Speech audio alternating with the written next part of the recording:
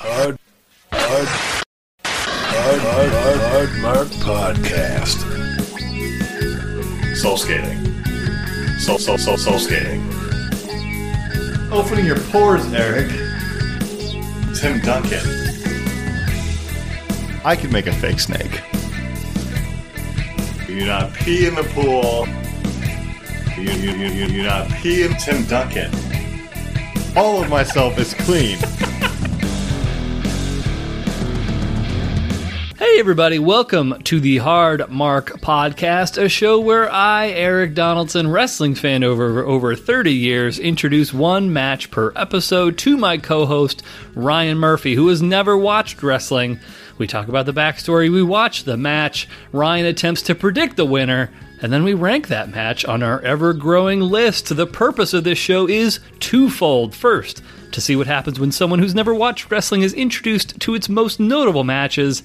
And secondly, as a window into the mind of my co-host, he is the man of 1,000 compliments, the soul skater, the maitre d' of Matt Drama, the Tampa Bay topsider, the living painting, the talent, the pariah of porcupines, flying Ryan Murphy. How are you doing today, Ryan? I'm pretty good. Good. I'm glad. Good, yeah. I'm glad to see you fresh-faced. We were talking about what a nice day it was. Yeah, it's great. You've broken free of the shackles of polite society. Feels so much better. I bet you do. Better, yeah. I bet you do. Yeah. So the porcupine thing. Mm-hmm. Do you remember that conversation last time? Yeah. Okay. So as I was listening back to that discussion, and for anyone who missed it, I was right. Well, hold on. There's some things that I may have missed in our initial discussion, but I'll get around to that in just a bit. So in our last episode 28, I talked about raccoon time and how early is too early for raccoons. What hour would they be most active? I believe that we surmise that probably around like 10ish or so is when you need to really kind of be on the lookout for any raccoons that happen to be lurking about. But a side portion of that conversation was how you were seemingly nonplussed about the topic of raccoons, but instead you identified two other animals that you'd be more concerned over. One was skunks, and then the other was porcupines. Yeah, I think there's the consequences could be worse. Right, with facing those. You said that, and then the skunk thing, I mean, that's self-explanatory. You'll get a little stinky. When I re-listened to it back, upon review I think there was something that went past me that I just wanted to clarify, and you're probably aware of this, but maybe it slipped your mind during the last program. You're aware that porcupines cannot shoot their quills at people, right? Yeah, so yes.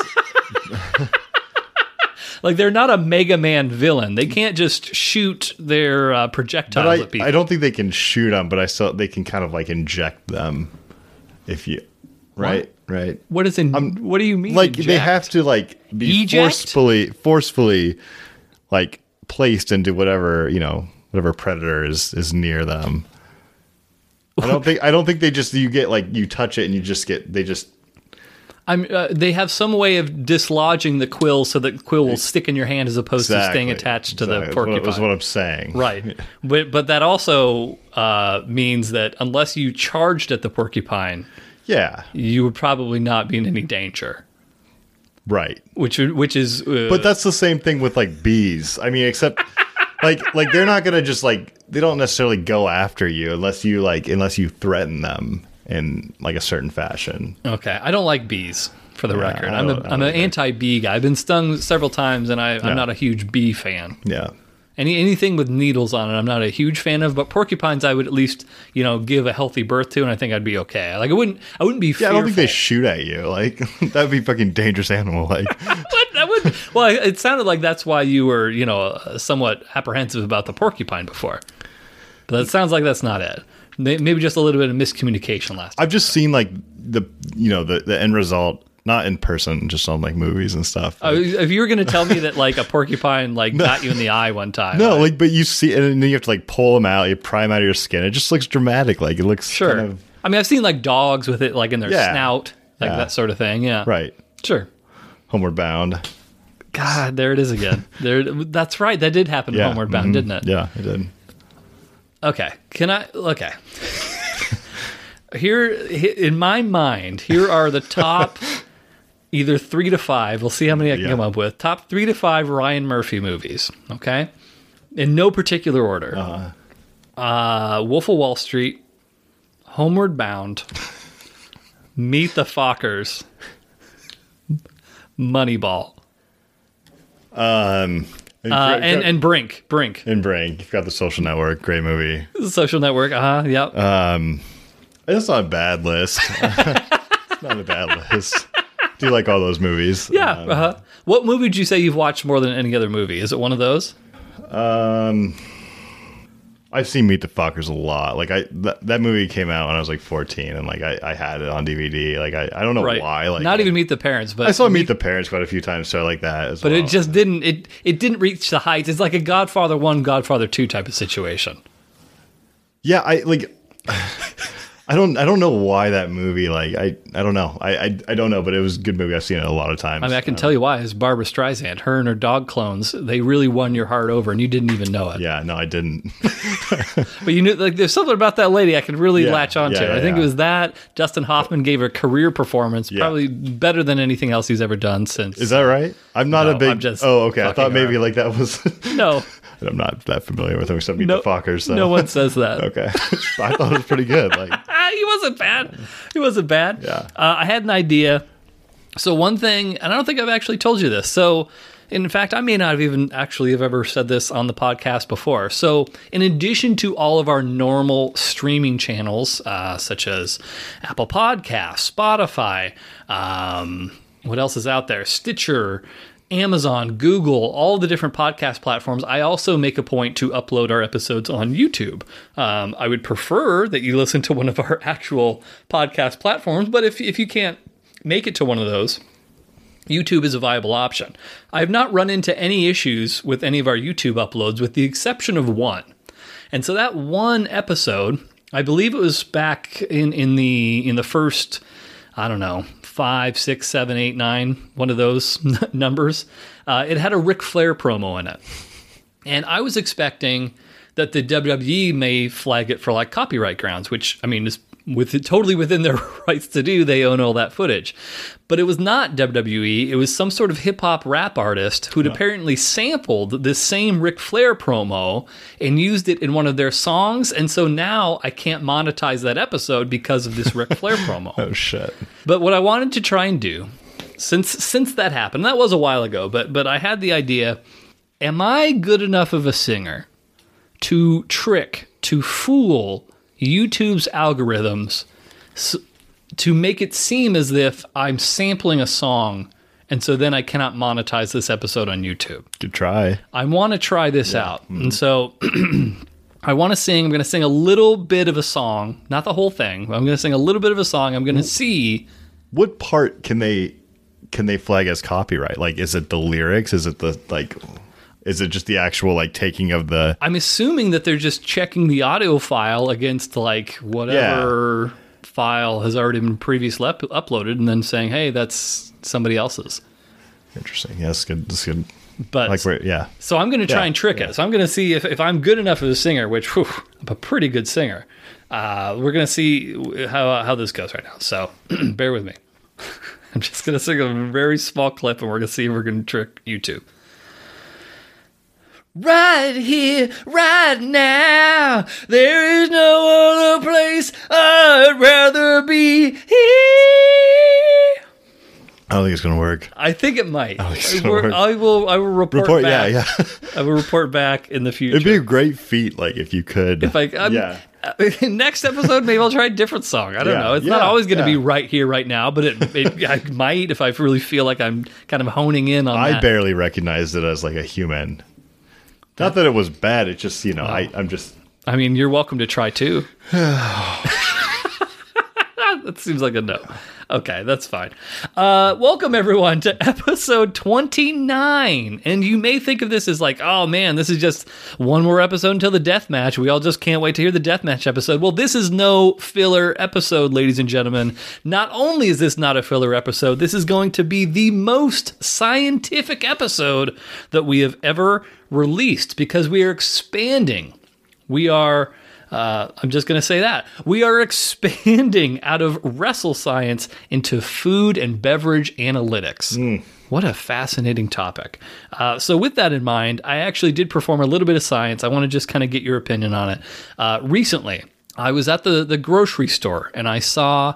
I was in the bakery section, in the treats area, the Twinkies, the Hostess area, that sort of thing. One treat that I always used to love as a young child. Have you ever heard of Ho-Hos? Of course.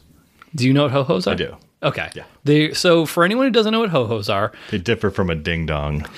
I loved ding-dong. I thought I was buying ding-dongs and Ho-Hos. Turns out I bought cupcakes and Ho-Hos. So egg on my face. But Ho-Hos are the little... how would you describe the shape of a Ho-Ho? It's not a hockey puck like a ding-dong.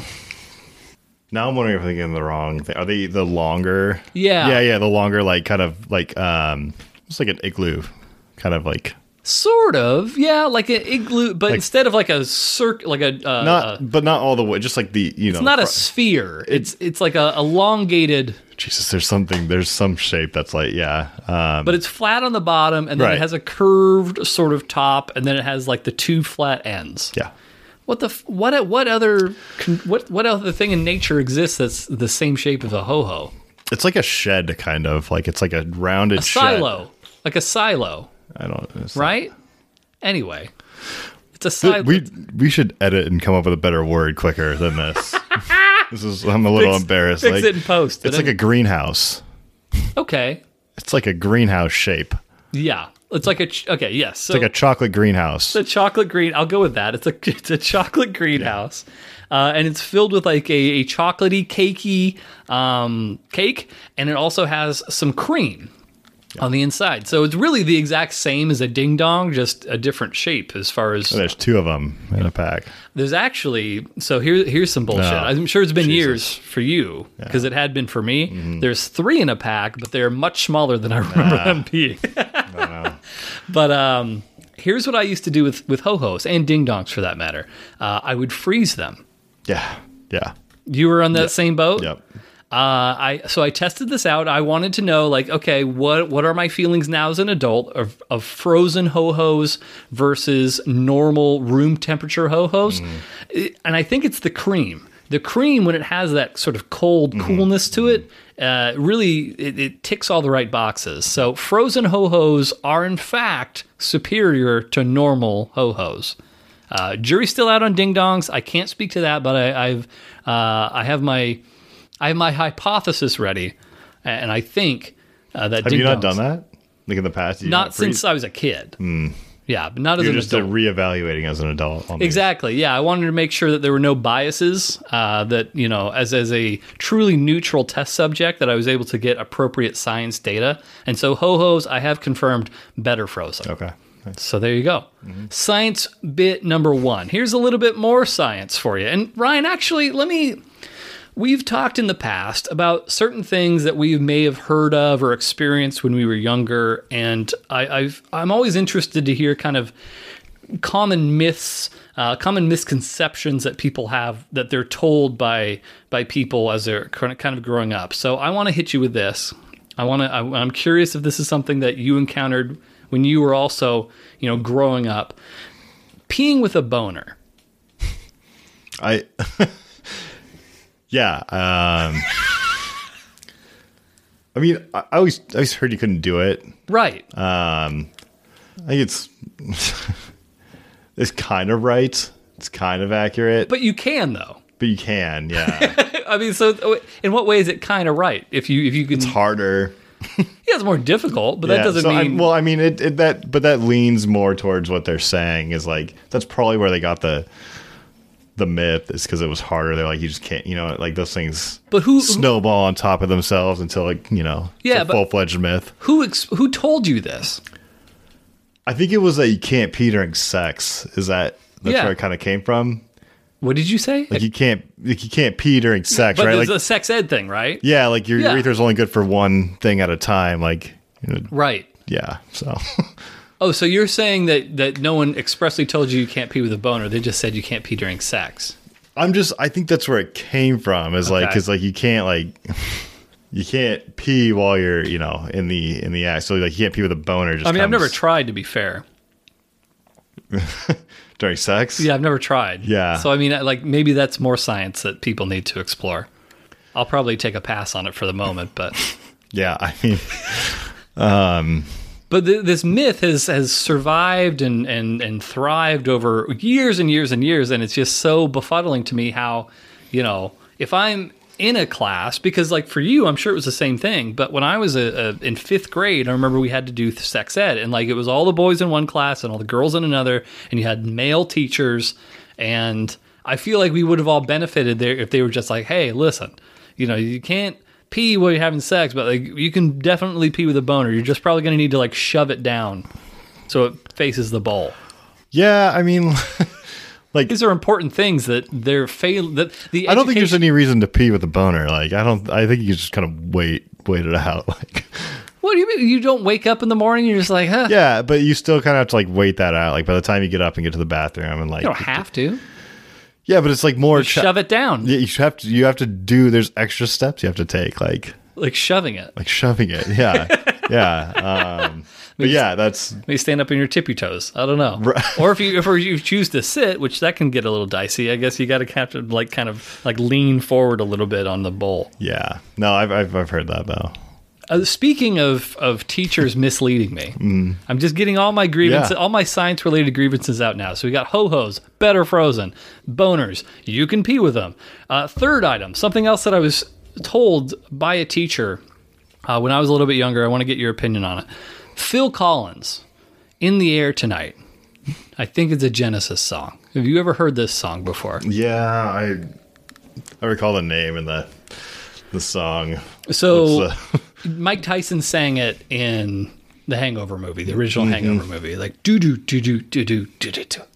I can feel it come. We're going to get another YouTube algorithm. I can feel it coming in the air tonight. Yeah. Hold on. Yeah. Did anyone give you a story for like what that song was about? No, I never really looked into it. I remember very vividly there was a teacher in 7th grade, and he made us all shut the fuck up, and he put this song on in music class, and he made us all just listen to it. So we're sitting there for 3.5, 4 minutes, the length of the song, all just listening to Phil Collins just singing his little heart out. Mm-hmm. And after the song ends, he looks at each and every one of us. He's like, that song was written about a woman who was drowning.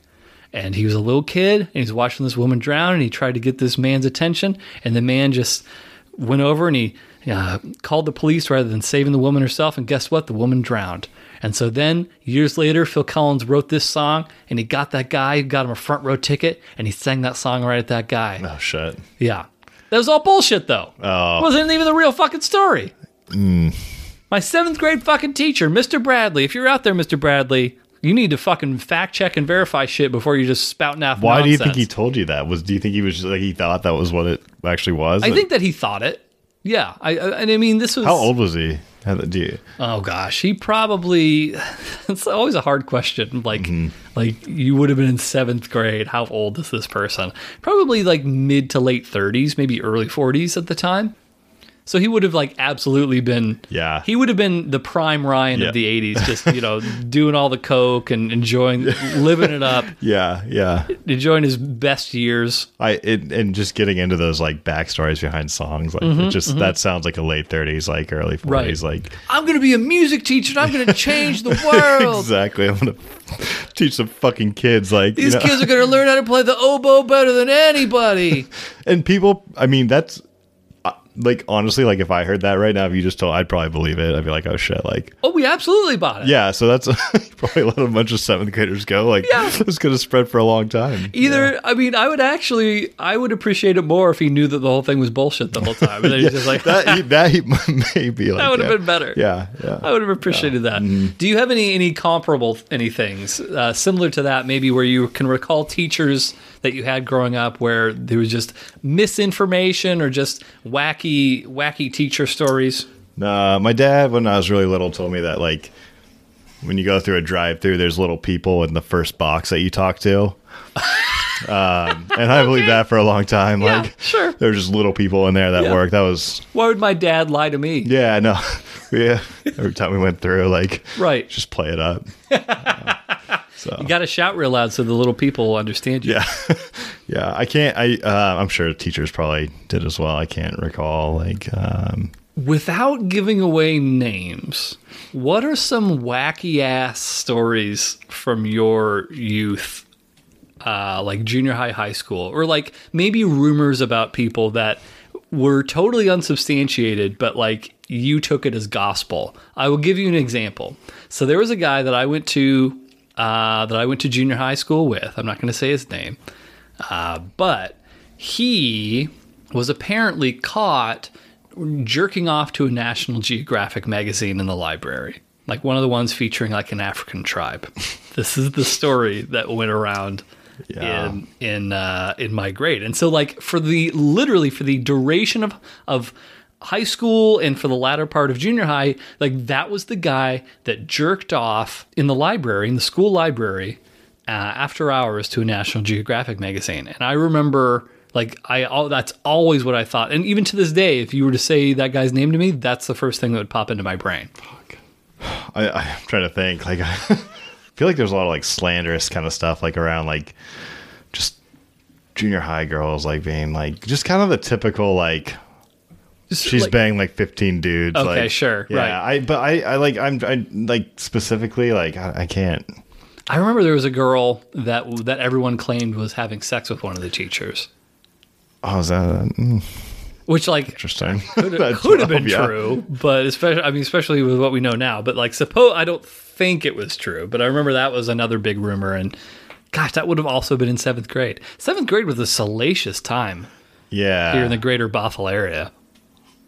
Is that where you went to middle school? Yeah, Skyview Junior High. Went out in the sticks. Yeah. I guess people kept it a little bit more low profile out there. Centennial. Good times, yeah. I know you're a big rollerblading fan. Yeah. Not that you do it anymore. Your ankles can't take it. Yes. Do you still have the blades? Of course I do. You haven't sold them? We're still entertaining offers, Markomaniacs, by the way. Any reasonable offer. Have we gotten any? No. Oh, okay. But I'm putting it out there now. I mean, you know, you never know. They're almost mint condition. They've been used one time. Just a little bit of sweat. Well, maybe more than one. What do you mean? 2, 3, 2, probably. Twice? Yeah. I thought you just used them the once when you were going up and down your driveway, your neighborhood or whatever. I took them out on Centennial Trail. It didn't last long, but they've been. What are your thoughts on ice skating? I'm a pretty good ice skater myself. Really? Yeah, I think once you can rollerblade, you can ice skate. When was the last time you ice skated? It's been a while. And please tell me that you own a pair of like $400 ice skates, because that also seems very on brand for Ryan Murphy. I was a big Mighty Ducks fan. You know, well, who wasn't? Sure. Growing up, so I like once. I mean, I've ice skated in probably like 15 years, but you know, I thought it was pretty good when I last did it. I just went on, and you just kind of, it's the same motion. It's like riding a bike, like, and then riding a motorcycle, like. Yeah, I mean, I've never done either of these things. I've never bladed. Well, actually, I've tried ice skating once, and it went very poorly. I was just the guy hugging the wall, walking, like lifting each foot up, and just kind of daintily putting it back down on the ice and doing that. Yeah. I was unable to skate even a little bit. Can you rollerblade at all? Like, no. Yes. Well, I mean, I've never attempted it, but I'm sure that the answer is no. Yeah. No skate, nothing with wheels. You just have to move. Like, you have to be on the edge to move forward. Once you're moving, you'll fine. You'll stay up. What good advice. Yeah. You just have to move. You just have to, keep your momentum moving forward. Okay. I mean, and then if someone stops in front of you, then it's basically... You fall down. They just fall down. Yeah. That's fair. All right. Fair enough. Well, let's go ahead. Let's get into some wrestle talk. So our match today is set in the thick of the Attitude Era. You remember the Attitude Era. We've had conversations about that. Greatest time in wrestling. Greatest time in the history of wrestling. So September of 1999, to be specific, is when this all took place. This is like a jump ahead, I feel. It is. We have not. So we've watched some ECW stuff that's taken place at roughly this same time frame, like around 97, 98, but we've never watched a WWF show from this time period. So this will be the first one of those. So we've talked a little bit about that previously. Basically, just to summarize, the Attitude Era was a time that featured edgier, more risque content. In many cases, it would lean towards a little bit more violent and more sexually suggestive material as a whole. So just to level set everyone's expectations. Now, one positive element of the Attitude Era was that many wrestlers who were a little bit lower on the card, they would be featured in storylines on a fairly regular basis. Like the people that were writing the TV show would make a point to like try and get everyone involved in some way, shape, or form. It doesn't mean that everything that everyone was involved in was good, but they were at least involved in something and actively doing things.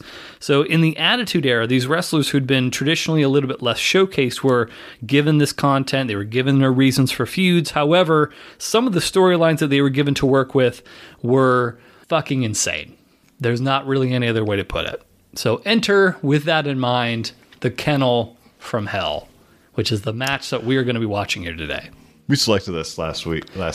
Yes, I gave you a list of a few different options last episode, and the Kennel from Hell was the choice that you made. So you did this to us. I take no responsibility.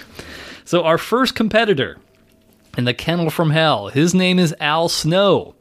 Al was a longtime journeyman wrestler. He debuted in 1982 at the age of 19. Since that point, and remember this is back, what year did I say this was? 99. 99, wow, 17 years in the business at this point. Since that time, Snow bounced from company to company and character to character. So some of Al Snow's former characters include the masked ninja Shinobi. He also played a character named Avatar that would come to the ring without a mask, and then he would put the mask on when he started wrestling. I don't know what the point of any of that would be. And then finally, he also played a character named Leif Cassidy, which is a reference to 1970s teen heartthrobs Leif Garrett and David Cassidy. Unsurprisingly, none of these characters managed to garner much of a following.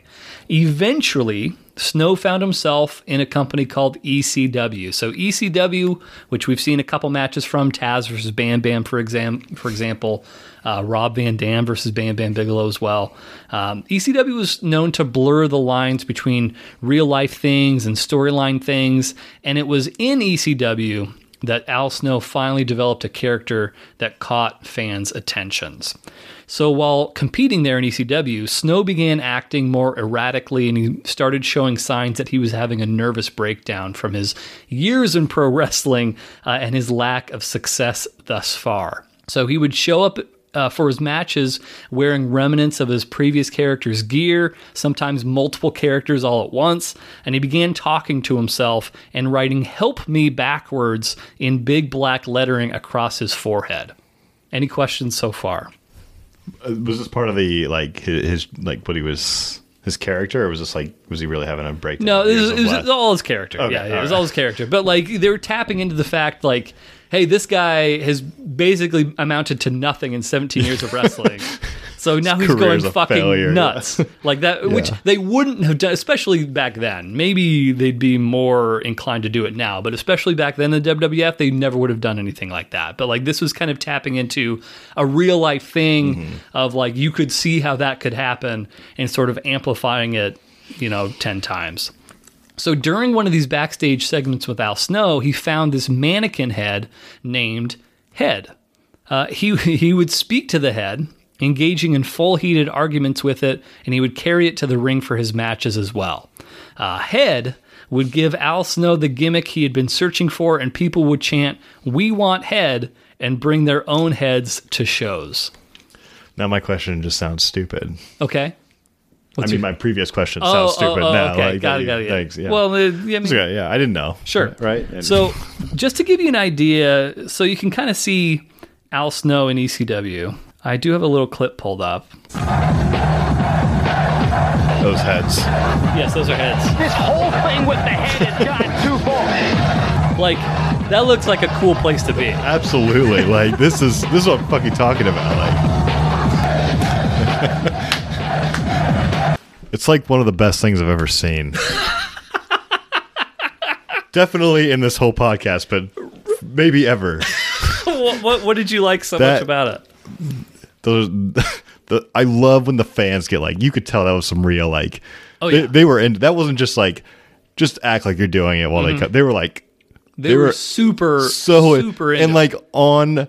They were on point too. Yeah, like it was synchronous. Like it was perfect. And you could tell, like, this is a guy again who had really not had a whole ton of success in over 15 years. Like, imagine doing something for 15 years. Which is odd. He looks like a fucking great wrestler. Like, he was always like a really good technician, but that's the curse of being a competent pro wrestler. Sometimes if you don't like necessarily look like a star, they will just use you to put over people that they think are going to be more marketable. And that's kind of the role that Al Snow had more or less been settled into. I thought he looked great. Like well, he was so excited. Yeah. I mean, how could you not be like to be getting crowd responses and have a character that people are finally like, oh shit, like this could be worth a lot of fucking money for me finally. Jesus, I want to go to Tampa Bay and do that with the head, with the mannequin. Like, that is what I want. We'll try to arrange something like that. That was amazing. So that's the beginnings of the Al Snow character. Now that's ECW. Now ECW had a lot of strengths, it had a lot of faults, but like the one thing that they were great at was capitalizing on these guys and like making sure that their strengths were highlighted above all else. And so like that was them taking this guy that nobody knew what to do with and like finally turning it into something marketable. And then of course, because the WWF sees that, they're like, oh, well, we want him now. Yeah. And of course they took him. So Al Snow would return to the WWF. He with his manic character, so he's the same character, just sort of a little bit off. He has his mannequin head. Al Snow then became a fixture in the WWF's hardcore division, which the hardcore division featured matches where weapons were allowed and pinfalls could take place anywhere. So essentially, there's no rules in these types of matches. Yeah, just weapons. Any weapons you may want, anything, any loot or plunder you can bring to the ring, that sort of thing. So during one of these hardcore matches, Head was taken from Al Snow's corner, and a railroad spike was driven through the head. Jesus. This led to Al Snow having another breakdown, claiming that he was hearing voices ever since Head was impaled. And you know that you can count on the WWF to give a very nuanced portrayal of mental illness. I imagine. You have nothing else. Yeah. So this went on for a few weeks of Al Snow hearing these voices. We, the audience, couldn't hear them, but he was having these conversations with himself, etc.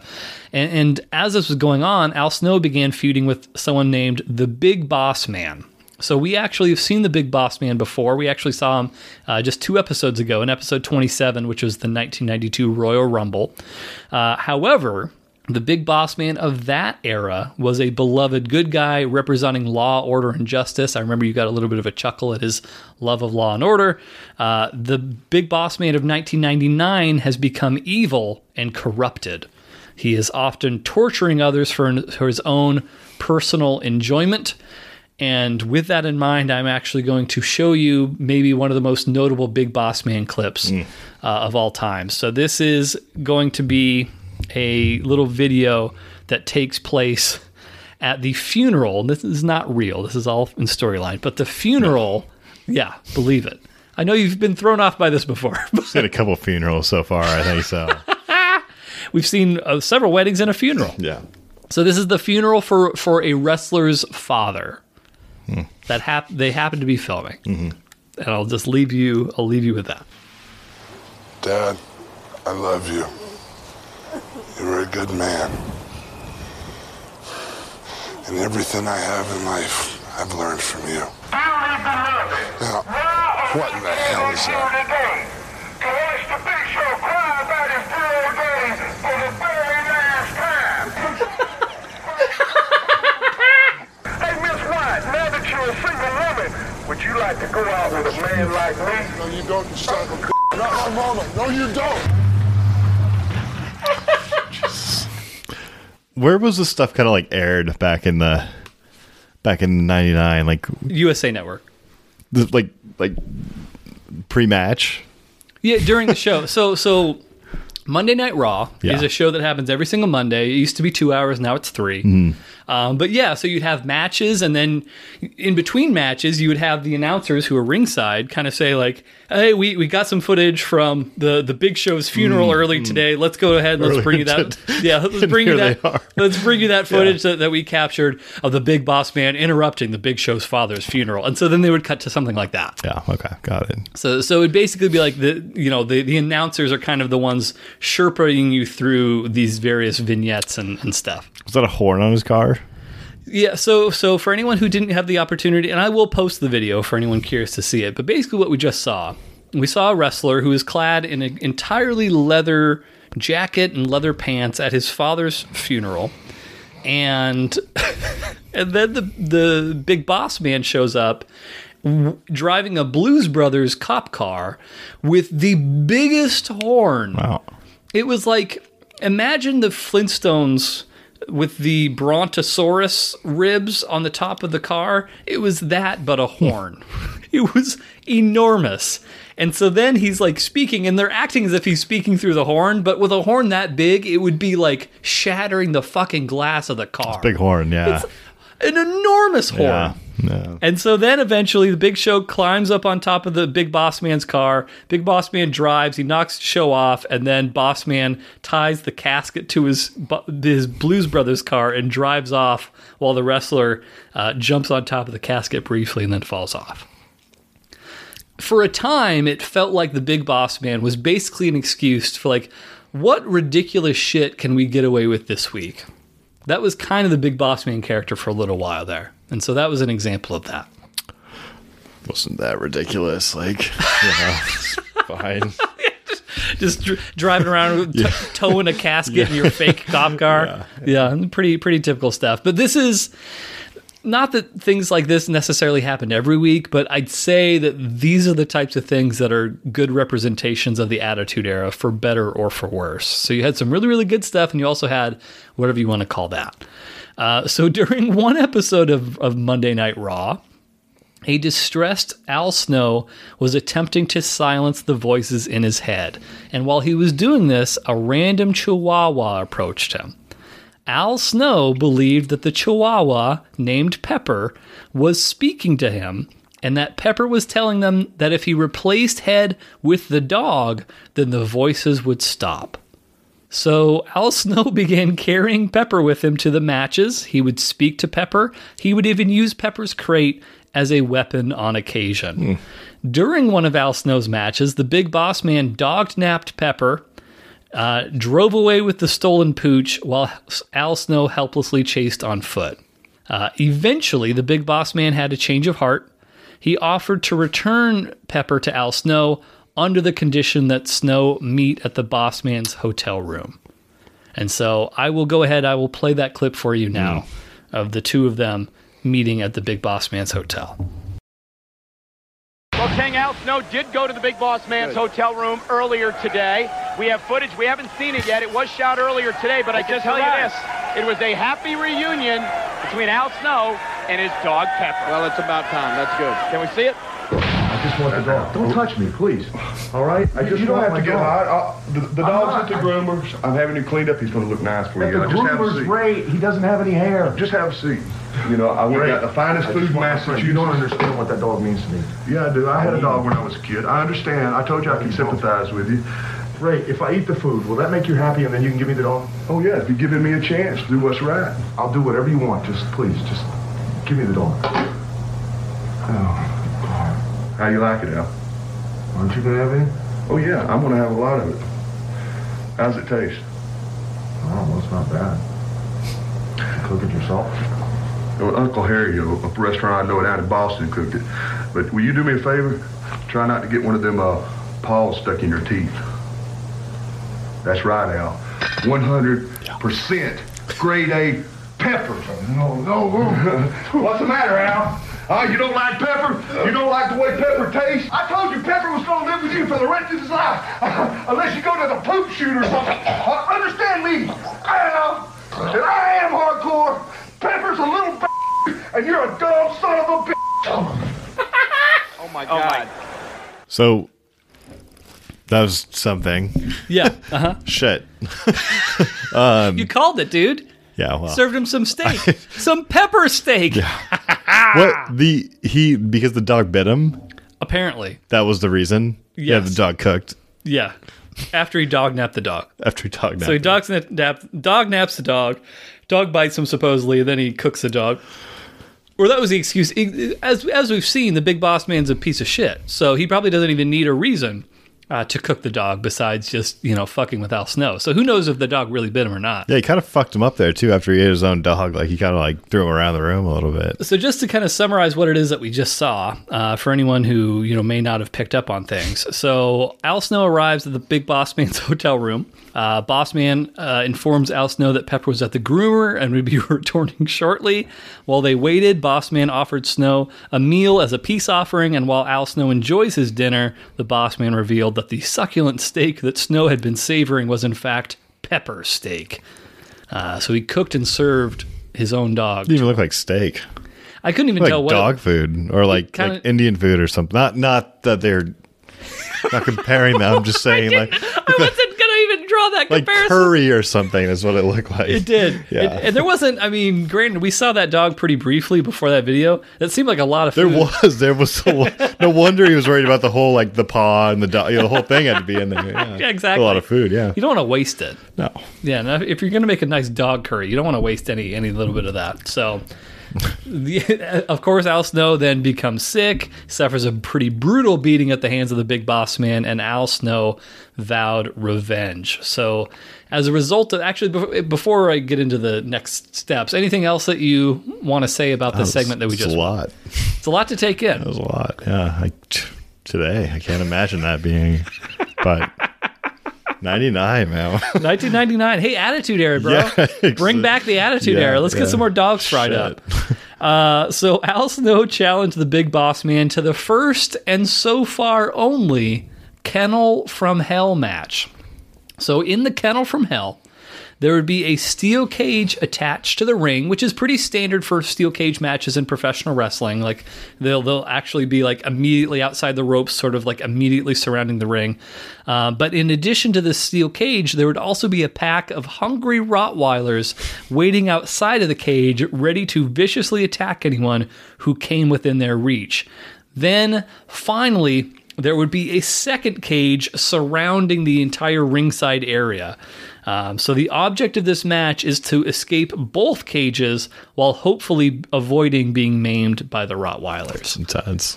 So a lot going on here. Yeah. Going from your standard sort of one-on-one contest to all of a sudden we've got hungry dogs involved and all sorts of shenanigans like that. So Boss Man accepted, and in the week leading up to the match, Al Snow presided over a funeral service for Pepper, complete with a Chihuahua-sized grave and tombstone. Later in the show, it was revealed that the Boss Man pissed on Pepper's grave. And so that's our match here today. That's be tough to figure out who to root for in this one. So right now, just so you know, you are at a 17-17 record. So you were exactly at 500. You're on a 2-match losing streak. Thank you. I'm just setting expectations. This is a big scientific analytical show, so I want to make sure that people know about it. But that's the build up to this match. Yeah.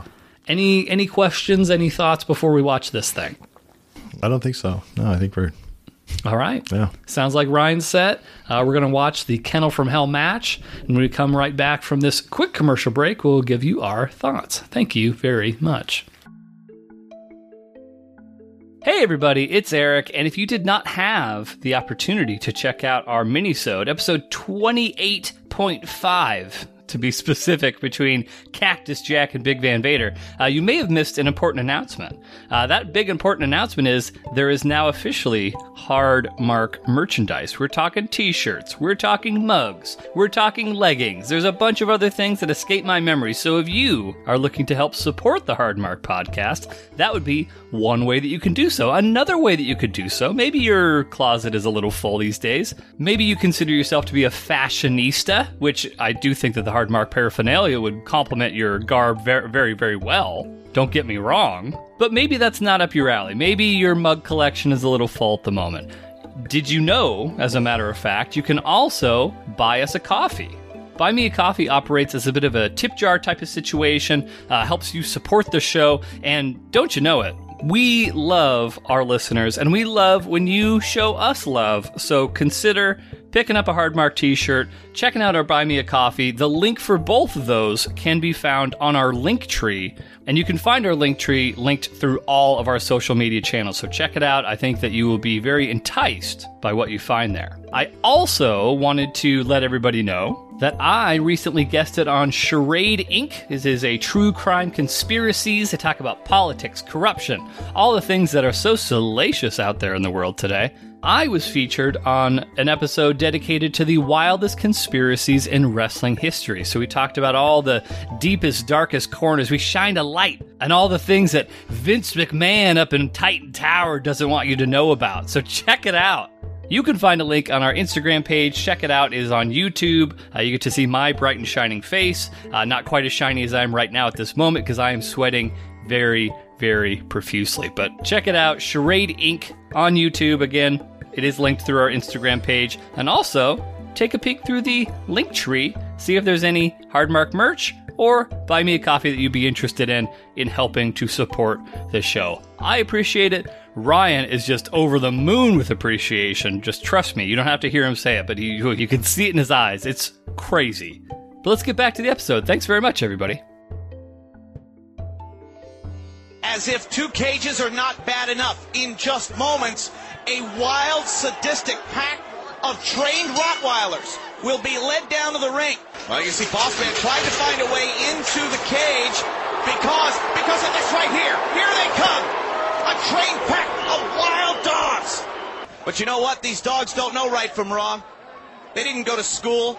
They didn't attend any type of obedience classes. If Al Snow is in harm's way, those dogs could very easily bite. Wait a minute. I believe one of the dogs has just relieved himself on the way inside. Yes, indeed. One of the dogs scenting. Actual spraying in there. Marking his territory, Mick. Oh, Al Snow digging that post, that barbed wire post into the skull of Bossman. He's fighting back for everyone who's ever been put down. Al Snow striking a blow for anybody who's ever accidentally eaten their dog for dinner. Al Snow is a man possessed. And now Al Snow is attempting to try to find a way outside the door. But Bossman, I think, has found the best path. And that's freeing himself from the hole. Wait a minute. Snow is out. Snow is out. There's your winner. There's your winner. Al Snow has done it. The face of a winner and the face of a loser there on the Big Boss Man. All right, we're back. We just watched Big Boss Man versus Al Snow in a kennel from hell, and Ryan predicted accurately. He did guess that early. Didn't guess early. Yeah, early. It wasn't guess. Yeah, you're right. Yeah, you made an educated, informed decision based on science that Al Snow was going to win the match, and guess what? Al Snow won that match, so that puts you at an 18-17 record. That breaks your 2-match losing streak. You're back in the winners column, my friend. How's it feel? I mean, I expected to be here. It feels like a locker room interview after like a playoff game, but with absolutely no stakes whatsoever. So that's good. Yeah. Let's go to the notes. So we started with the Big Boss Man interview. He threatened to shove a nightstick up the interviewer's ass. So there's that. Looked like a huge dildo too, just like the way he had it like propped up. You couldn't really see that he was holding like a nightstick, like a security guard. Or you mentioned that, yeah. And now that I think back to it, the nightstick was ridged in a dildo-like fashion. Big black dildo, like is what it looked like. Big black dildo. Just one of the things I took away. It had dildo riches. You're right. I didn't even pick up on that. Then you had Al Snow interview. Boss Man is a fat son of a bitch was the main takeaway from that. Al Snow enters with his shitty hardcore title. Did you actually look at the belt that he was carrying? So the hardcore title was it was meant to look broken and shitty. So it was similar to the title belt that I have in Hedonism 4 right now, but it was, imagine most of the pieces broken off of it. So it was mainly just leather with some duct tape and a few pieces of gold remnants. So that's duct tape. There's actual duct tape on the hardcore title. I wonder if I can pull, let me just really quickly, I'll pull up, because this was a match for the hardcore title. I think what with the Pepper scenario, that sort of it took a backseat to that, but let's see if I can pull up a picture of the hardcore title for you. I feel like I should have a belt with like a little duct tape on it, like calling matches. Like, I mean, you got to get a little over the 500 mark for that, I think. But a duct tape belt? Yeah. Okay. Well, it's not a duct tape belt. The belt with duct tape on it. So there you go. See? Like across, is that where the writing is? That piece of duct tape? Yeah. It's not like duct tape together. No. Well, I mean, some of it kind of is, actually. But yeah, it's very similar to the title that I have, but just broken and shitty. Yeah, you got quite the threshold for belts here. Like, but so he's got the shitty, and you commented how weird Al Snow's entrance was. I think both of them were pretty weird, but yeah, they were just like nonchalant, like it was no big deal. They kind of just walked in. Yeah, not a whole lot of pomp and circumstance. In particular, the Boss Man's entrance, he was basically just waiting for them to finish assembling the cage, so it was just very anticlimactic. That part was fucking awesome. Like the cage drop, and maybe they do this every year, but like that was really nice. Every time lights. So for this match, as we talked about before we watched, but there's basically two cages in place. There's the cage immediately surrounding the ring. That's traditionally referred to as like the steel cage. And then they have the larger cage on the outside of the ring. That's called the Hell in a Cell. And they always will assemble the cell in advance and kind of lower it down over the competitors. But yeah, it is a nice visual. And I mean, the WWE, for all their faults, their production value is pretty top notch. You can't argue that. The cell's lowered down over the cage. Boss Man enters. Boss Man goes into the door, but Al Snow cuts him off. And then Boss Man's trapped outside of the cage when, guess what happens? The vicious Rottweilers show up. Yeah, on leashes with their owners the whole time, like, or their handlers. I don't. Yes. Yeah. So I actually did a little bit of research around this match. I actually watched a interview that Al Snow did talking about the backstory of like everything. And so when he was originally pitched the idea of this match, he was like, okay, like I'm willing to do it, but we need trained dogs with like one handler that is in control of like all the dogs. And instead what we got was what number would you say? Like 5 4 or 5, yeah. Like 5 dogs, each with their own individual handler. Like it really took away. They could have like used like some, like, I don't know. Like, it's probably a bad idea to have, like, even, like, trained dogs with one handler in there. That's probably a bad idea. Like, one dog gets kicked and, like, you know, they're Rottweilers. They're not, like, they're very sweet dogs, but, like, they can also bite, like, you know. Yeah. So overall a bad idea, but then you bring in like the handlers and each one, like it just got worse. And not to jump to the end of the match or anything, but I think one of my favorite parts of the match was when one of the handlers tripped over one of the dogs and fell to the ground. And that was the absolute last visual of this match, which I thought was so appropriate. It kind of summed up the whole match like itself. Like, yeah. It really did. Just this fat guy falling over a dog. Yeah. Oh, gave me so much joy.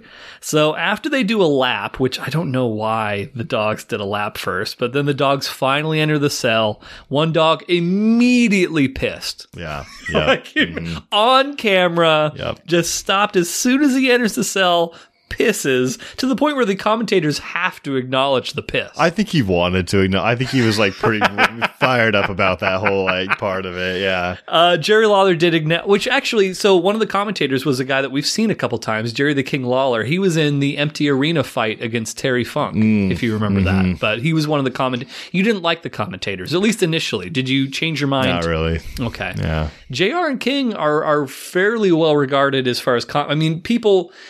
as you've heard in your general day-to-day life, because you hang out with so many wrestling people now, the Attitude Era is a very fondly remembered era in the history of wrestling. And so for those people who really, really like the Attitude Era, JR and King are kind of like their guys. I'm not saying they could be like that was them. I didn't think they were great in this match. The commentary wasn't like, the banter wasn't there. Like, okay, like I don't know. Like, how could they have improved? Just better banter, or were you getting? Did I pick up that you felt that they weren't taking it seriously enough, or did I? Is that me imagining things?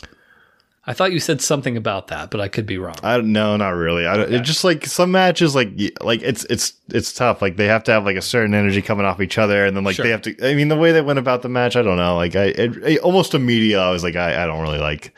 But maybe another match they could be. I will say that would be a difficult match to call because the dogs are not doing anything. So you either your credibility is shot because you're like, look at those vicious dogs, blah blah blah blah blah. Because then you just sound like that's bullshit. We can tell that that's not the case. Otherwise, you have to just shit on how ineffective the dogs are, and then you're indirectly sort of shitting on the match. So it's kind of a lose-lose. But I agree. Not my favorite commentary, but it was what it was. Let's see. Dog immediately pisses. Boss Man climbs the cage to escape the dogs. Al Snow started hitting the Boss Man's fingers with a shovel. That sort of got your attention when he...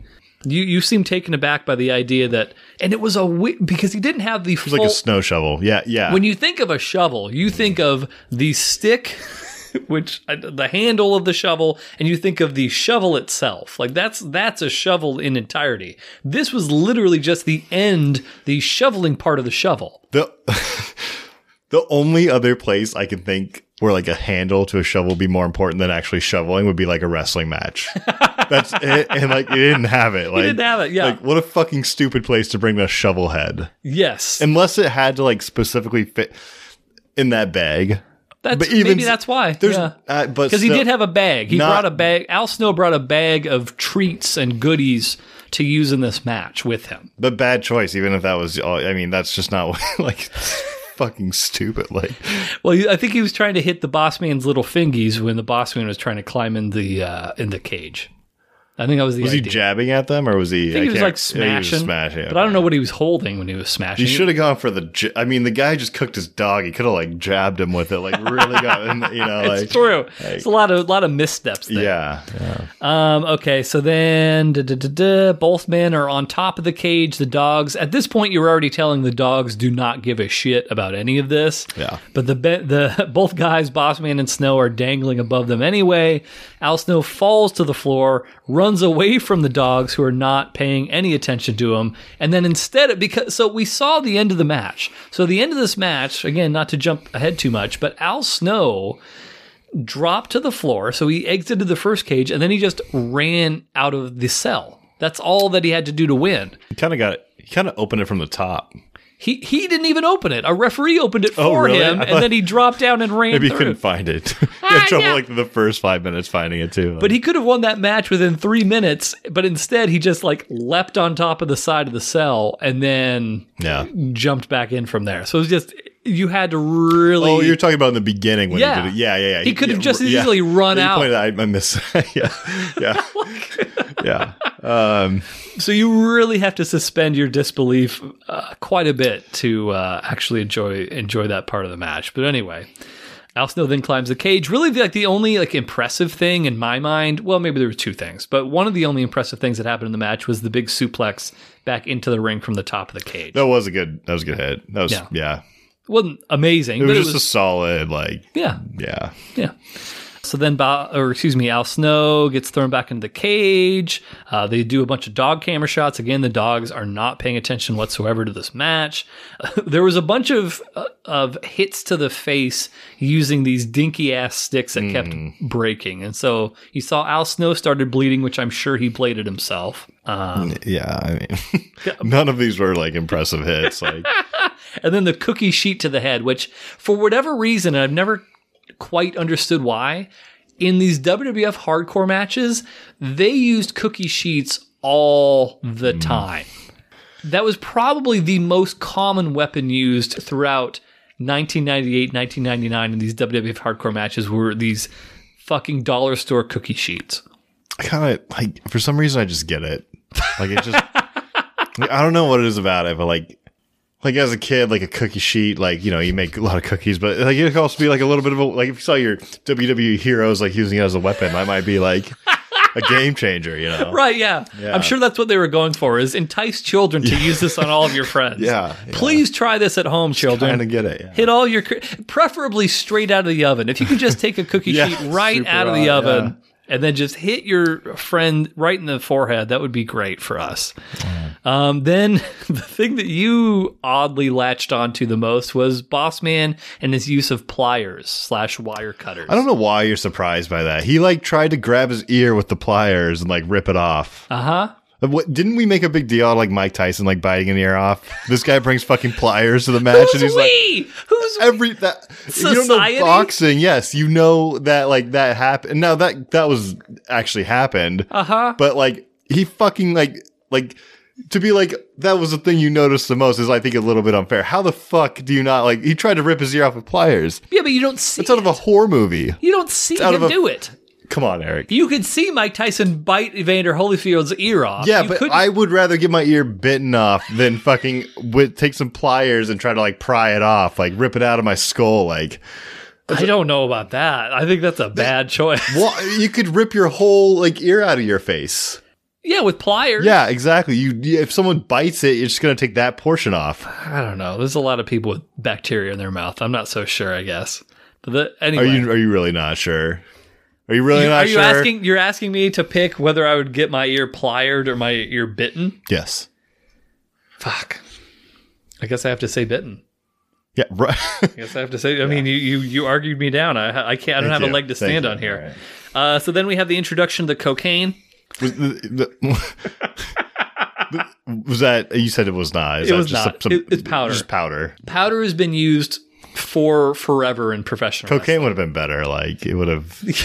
I mean, it doesn't necessarily mean it wasn't cocaine, but they always just call it powder. Yeah, okay. It's always just powder. You could, in your own headcanon, you can call it cocaine, but yes, basically, Bossman had some powder in his pocket. He pulls it out, and then Al Snow used the powder. He hit Bossman's hand, so it went towards his own face. Bummer. Powdered himself in the eye. Now the Bossman starts bleeding after he gets hit with a dinky ass stick.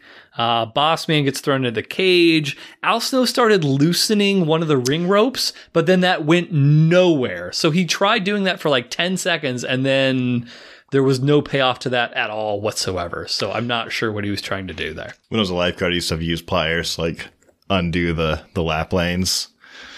What is that? What is a lap lane? Like when you're... Like the ropes between lanes? Yeah. Oh, okay. Yeah, it was last time so it just reminded me of that a little bit. You redid your kitchen. You didn't use pliers at any point for your kitchen remodel? I mean, I wasn't loosening ropes in the kitchen. And just to clarify on this, when you were a lifeguard, you were a lifeguard in an indoor pool. I mean, that's not relevant to the... But you were, though. Technically, yes. Okay, technically there was Got it. So when Ryan was an indoor pool lifeguard, he undid those ropes with a pair of pliers. Just so we're all clear on that fact. Yeah. Al Snow starts sticking oh my gosh, this part. Al Snow sticks the big boss man's hand out of the cage, and he starts yelling at the dogs, "Get him! Sick him!" And again, the dogs are too busy like humping each other and sniffing each other's butts to pay any attention to the boss man and his beautiful meaty hand. Then Bossman grabs the shovel. I remember we actually rewound this bit just to kind of rewatch it. So I think that shovel was actually a fairly legit shovel. And I think that's why Bossman delivered, and we talked about this, but I think Bossman delivered such a half-ass shot because he knew, like, this could really fuck this guy up if I hit him at full power. So I'm just going to go, like, 40%. Like, I mean, yeah. The second one, there was definitely a sound. Yeah. Mm-hmm. Which makes me think it was... There was a sound on the first one, too. Yeah. There was a sound on the first one. And I noticed one other thing. After he did that, the crowd started booing. I don't think the crowd was booing because the big boss man is winning. And so this is going to be one of those things that you're going to notice a shift in crowds. So if this match had taken place in 1992, like a lot of the other matches we've been watching recently, the crowd would have been booing because the bad guy's winning. Now, in 1999, I think the reason they were booing was because those shots were weak as fuck.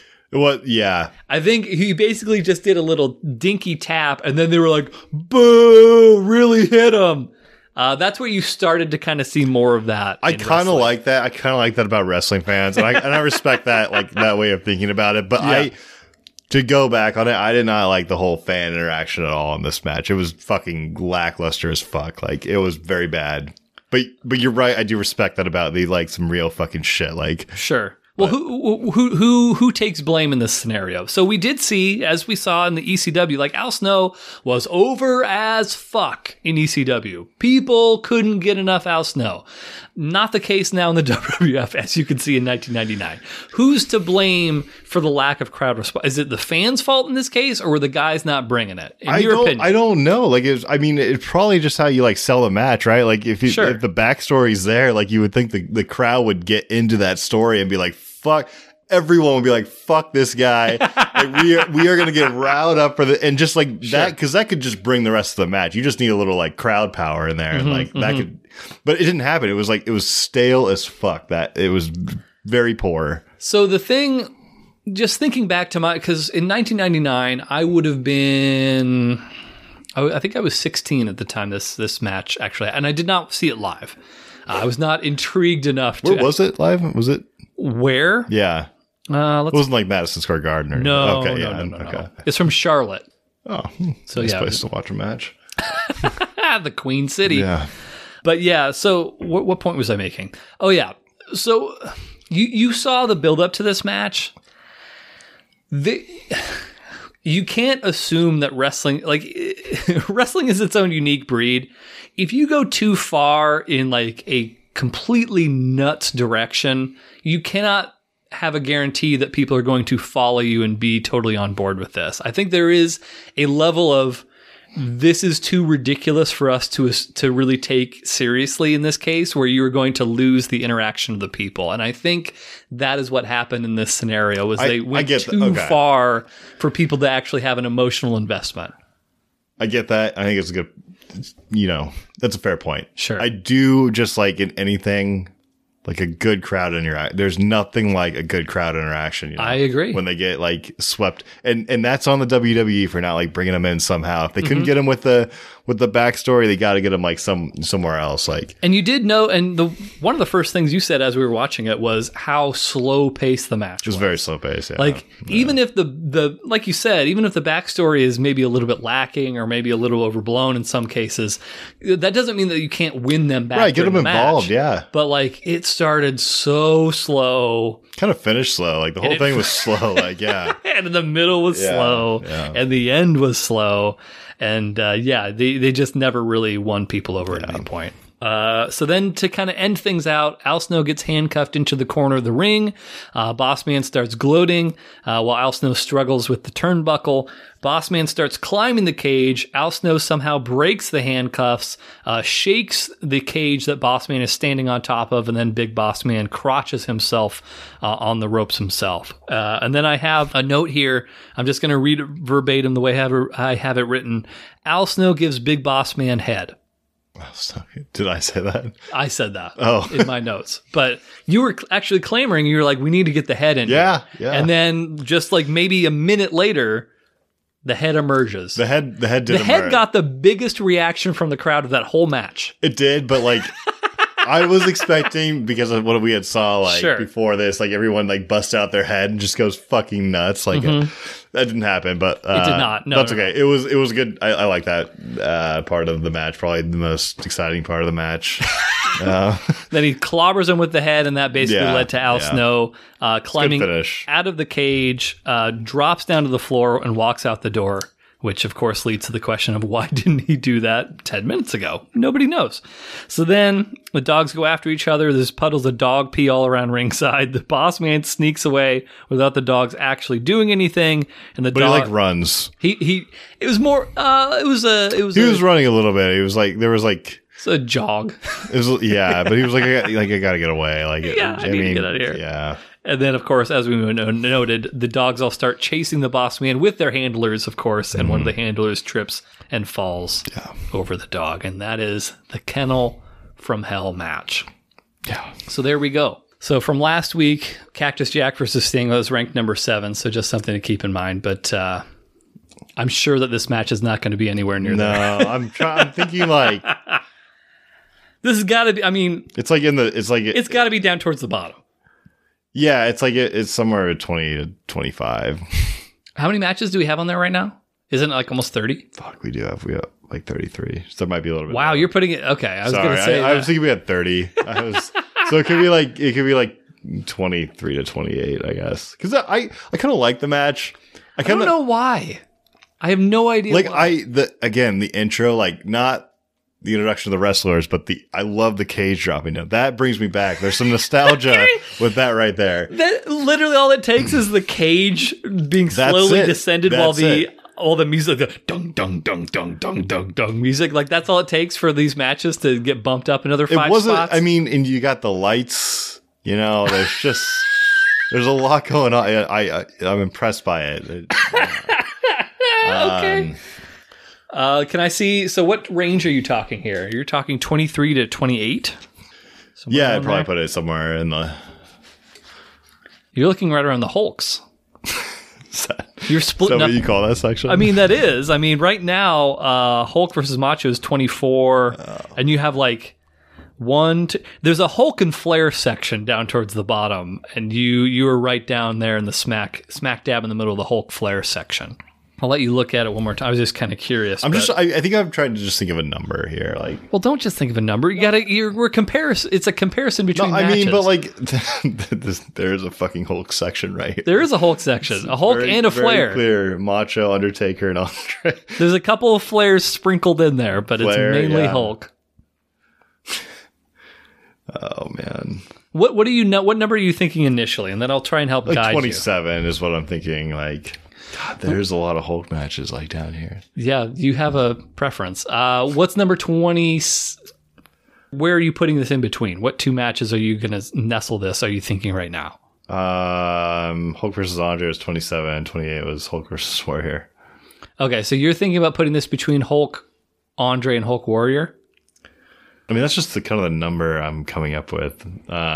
You're not. Stop doing I understand, number things. But you have to like. We're comparing the matches. This is 30 fucking matches, Eric. I'm a novice here. Like I can tell you everything about each of these matches. Okay, well, Hulk versus Andre. We had the leg up. That's a great move. Everyone loves the leg up. We had the Pontiac Silverdome. 93,000 people in Pontiac, Michigan, to see Hulk Hogan versus Andre the Giant. The Big Body Slam. We had, and then Hulk versus Ultimate Warrior. We had the big bear hug that went on for like 5 minutes. All right. Okay. Okay. I'm trying now to think if there's more like redeeming qualities to this match, and I'm like why didn't I hate some matches? I just hate going into it. Like I just know I hate them, and like why wasn't this one of them? Because it had a cage and music. It did have a cage. Like I did like the cage.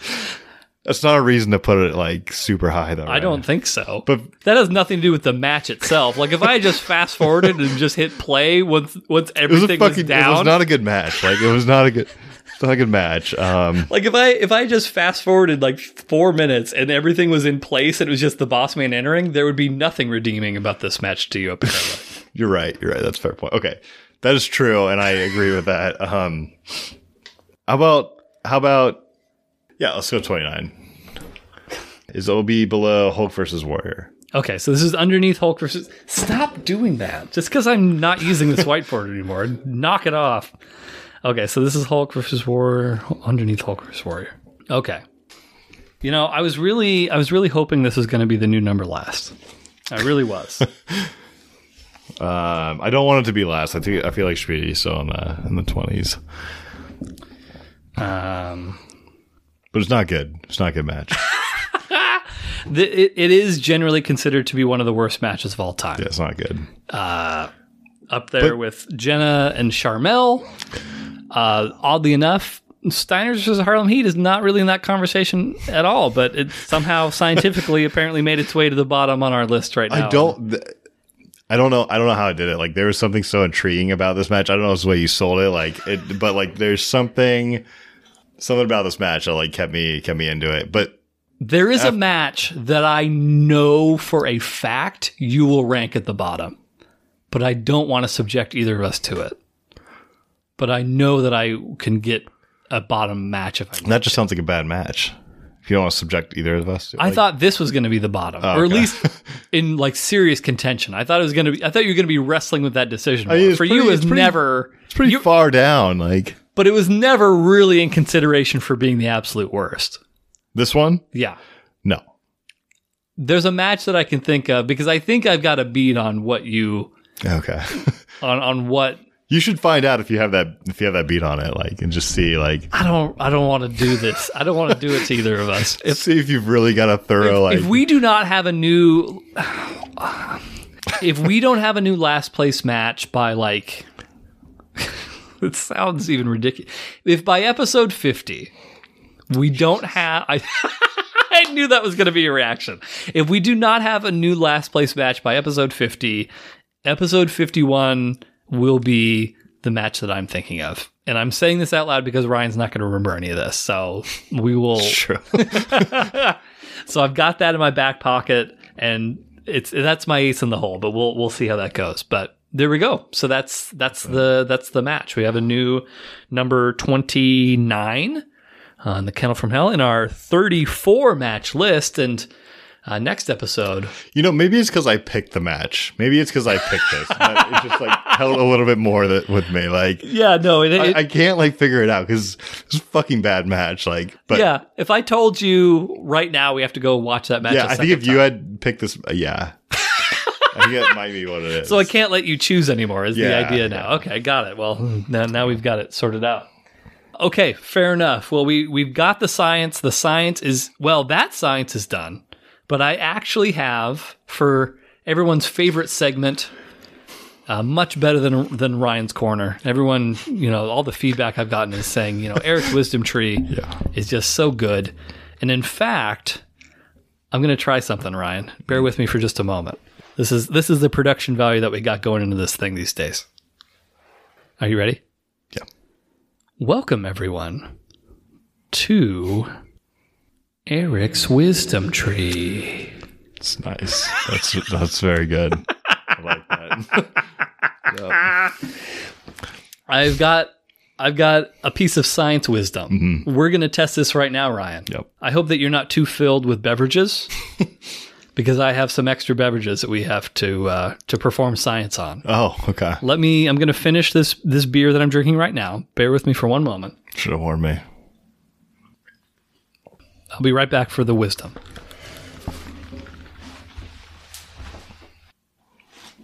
You hiding it? Okay. All right. I'm back. And I have the things that I was talking about. So one thing that came up on a recent episode, I don't remember the exact number. I have to catch my breath because I sprinted a little bit to go get these things. So one thing that came up recently was the fact that I've never actually drank root beer. So what I have is 2 root beers. What kind do you have? So I have Dad's old-fashioned root beer. It's caffeine-free. I don't know if root beer is always caffeine-free or not. I also... Root beer is caffeine-free. Well, there you go. Then it's just so you know. True to form. Yeah. And this other one is the original Bulldog Unleash the Taste original handcrafted root beer. Dad's is a good choice you went with. I'm a little surprised you didn't go with like A&W or something. Yeah. I saw these and I'm like, it's fine. It's fine. Don't worry about it. Well, we're gonna do the science. So you're an experienced root beerman. Absolutely. I have never had root beer before. I can't. I know. In America. What does that How's mean? it possible? Like, how's it possible anywhere? But like, why would it's a staple here? I always drank Coke. Why would I ever choose root beer over Coke? Doesn't make sense. Or Sprite. I don't know. Sprite's good, but it doesn't mean you can't have root beer along. How should we do this? I can get a couple of taster things and we can try. Let's get a couple of taster things. Yeah. Okay, and then we can just pour some in. Okay, let me grab those. It's going to be like a mukbang, but with root beer. What did we try last time? It was the cookie. Was that on? Oh, that was a while ago, but yeah. Yeah. Yeah, that was the Maui cookie lady. Mm-hmm. How should we do this? Should we open up both and then we each try both, or should we do one at a time? What do you think? You just try the same one. Okay. Yeah. Which one should we do first? Dad's, because you're more familiar with it? This is fine. Is that scientifically valid? I've never tried the other one. Well, that's what I'm saying, is maybe we should use Dad's as a base because you're familiar. Yeah, that's fine. It's caffeine free, so... All root beer's caffeine free. Well, you say that, but do we know scientifically that it is? So you probably haven't had, like, it's not your father's root beer? No, I know of it, but I've never had it. It's an interesting thing to... It's different, but... Is it good? You should, yeah, it is. It tastes like root beer, which is surprising because it's like 6% alcohol. Like, okay, got it. That's why you can't drink more than one. You'd like be sick to your stomach. But let's try this out. So I just poured Ryan his. I'm pouring myself. Was this the Washington Beer Festival? It's the Belgian Fest. The glasses, the tulip glasses that we are drinking is from the Washington State Brewer or Belgian Brewers Fest. Which got a couple of these. They're not like. See, now that I'm smelling it, I know why I've never drank root beer. This smell is familiar, and it smells like it's toothpaste. It's got like a toothpastey fluoride smell. It does. Okay, when I used to drink soda, I don't really drink it anymore. Same. But like at the time, I'd even smoke cigarettes. Wait, what? You would smoke cigarettes and drink soda? Not like at the same time, but I was smoking at the time. Were you like a 9-year-old kid, like some sort of baby? It was 9 to 19. Wait, what? No. Oh, you weren't you weren't smoking from 9 No, I was like 19 years old. Okay. But like what we realized is that like menthol like cigarettes had this like really like interesting like interaction with fucking root beer for some reason. Like because everything kind of tastes disgusting when you smoke cigarettes. It's just kind of a gross thing. Like, yeah. But like root beer had like this really like weird interaction with like menthol cigarettes. So like I don't know if that's like toothpastey or like okay, so it was good. It was good. Yeah, it was good. Yeah, it was good. I can't remember specifically what it was, but like a really positive interaction. Okay, so I don't know. That's why you're getting a toothpaste kind of. I mean, I don't smoke, so I don't know. But all right, here's my first sip of Dad's root beer live on air. Gonna do some science. Yeah, that's okay. It's probably one of the best. Is it really? Not this one, but like root beer in general. Dad's like, I still think like if you want like the real like experience sometime, maybe I'll bring some over like an A&W. Sure. But like if you haven't experienced root beer, like this is a great first step because like root beer is just root beer. Like, yeah, I mean the way you talked about root beer, you made it sound like this is going to be this revolutionary thing. This is fine. But it's like a distinct like. You have Coke and Pepsi, sure, which are like the kind of just the same thing, and then you have Sprite, which is like your lemon lime 7-Up. Like Mountain Dew's a little bit different. Sure, yeah. But then you have root beer, which is like on its island of its own, like with flavor. Like it's totally different than what you would like. An island of flavor into it. It's just like it's weird. Yeah, it's what is it like? I can't. I mean, it's got a little umami to it. Yeah, I don't know. Oh wow, you polished that off. Love root beer. I'm still working on mine.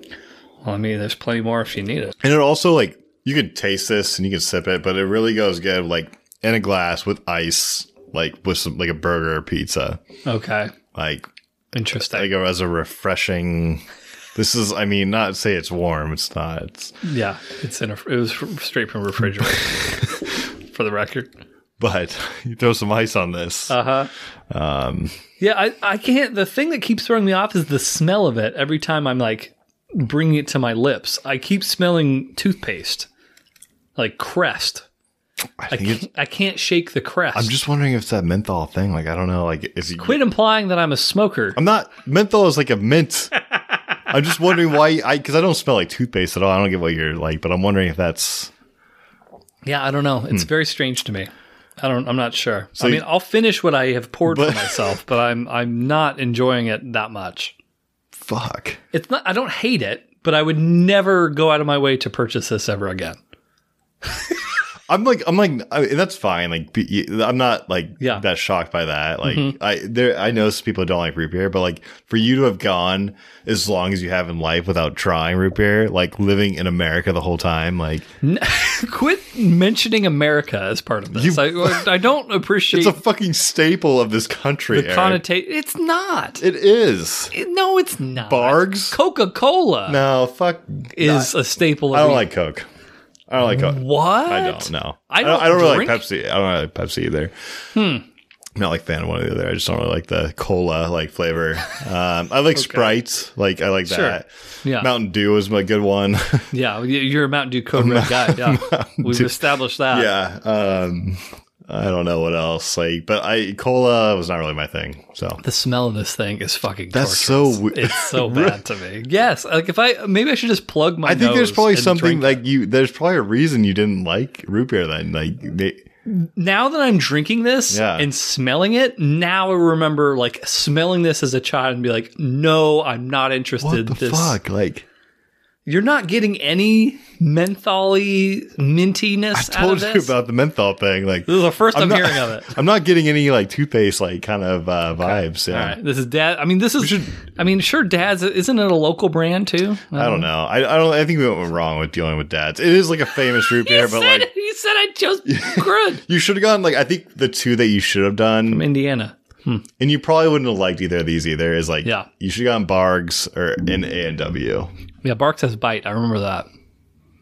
This is before your time, but they used to do commercials where people would suck their faces in. They look like old man face without teeth. That's funny. That was Barks had Bite. That's what they would do. It was pretty hilarious. You know what I don't like? I don't like these. No, go on. They have these ads that are like cartoons from the 40s, and they're just like. You know, you're watching like a documentary about something serious, and they'll show like all these like old ads from like the 40s, 50s, like, you know, cartoons. Though, or just ads? They're cartoonish ads, or they're even maybe just like cartoons from like back in the day, like, you know. I think I know what you mean. They're just fucking stupid, and they're all like the most like propaganda fucking like shit. Like you can. I mean, the only thing I can think of, and I don't know if this is necessarily what you're talking about, but I remember like the old, let's all go to the lobby, let's all go to the lobby, like the movie theater thing. I'm sure that's something like it. Like I imagine, I don't know, like specific. So you don't like 1940s cartoons? Is that what your point is right now? Fucking hate them. Like I despise them. Like I think it's like disgusting. What? I don't know. Like I don't like it. I think it's like, I think like back in those days, it was just. What is it exactly you don't like?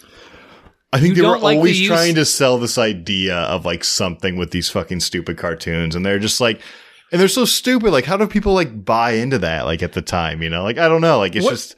So tell me what it is. So you don't like the use of 1940s cartoons in current day documentaries? No, I do like them. I just don't like the fact that like. I do like them because I think they're referencing like an important point about when they use them in documentaries. I just don't like them back, and like people used to watch this and be like, "That's funny. That's just like that's some good humor right there." What are you talking about? What do you give me an example? You talking Looney Tunes? Not Looney Tunes. That was more like probably 80s, 90s. Like no. But they like came to. I mean, when I think of Looney Tunes, I think of like Space Jam, and I know it's referencing a cartoon before this, but like, I'm talking about like I don't have a good example. Like, I'm gonna need a good example here. Like Flintstone-ish type of cartoons, but like even further back from the 40s or 50s when they were like. I'm gonna say okay. Well, we can maybe go back to this, but I'm going to send you some stuff, and I'm going to show you what I don't like. And it just when you talked about like the Bargs root beer like commercial, like it reminded me of that. That wasn't a cartoon though, for the record. That was like a old man with no teeth. Oh god damn it! I totally fucked that up. Sorry, that might have been funny. Like I thought it was a cartoon, and like no, it wasn't. It was just an old man with no teeth. That's all. I will bring one to the table that I don't like. And, please, I have no idea what you're referencing right now. This is so. Because you don't know those like very common very old cartoons. Like they're just like. And they're all gimmicky, and they're all like, you know, like they were advertisements. They're advertisements. Some were just. That's how they made cartoons back in the day. But they're all like the humor in them is so fucking ridiculous. For the record, there were other cartoons that were not advertisement cartoons, Ryan, back in the 40s and 50s that you're talking about. Mickey Mouse existed back then. Looney Tunes existed back then. Those were very prominent cartoons. When did Looney Tunes? Was that 40s, 50s? Definitely, yes. Okay. Yeah, they were like World War II cartoons. I also, as a kid, didn't really like cartoons in general. So completely unsurprising. Cartoon Network, but it's specifically like the older ones are very frustrating. There's that word again, frustrating. I'm just so you know, for next episode, little teaser. Yeah. I've started creating a Ryan Murphy dictionary. I will begin telling people about some of the entries in the Ryan Murphy dictionary with their Ryan Murphy definitions next episode. Good. I'll have to add frustrating to the list because that is one of the common Ryan Murphy words. Is it just words that I say like repeatedly? Like it's words that you use on the program, and my interpretation of their meaning to you in your mind. Okay. Yeah. Yeah. It'll be interesting to listen to. Should we open up? I think we should try this one. The Bulldog? Yeah. Okay. Yeah. I'm not sure it's going to impress you. Man. Well, I mean, it's artisan. It's an artisan beverage. So the other one was bottled in Mukilteo. Why did you go with these ones? They were just, I just saw them. And I was like, you know what? I've never had root beer. I've got At least you branched out a little bit. Like, oh, no! Fuck.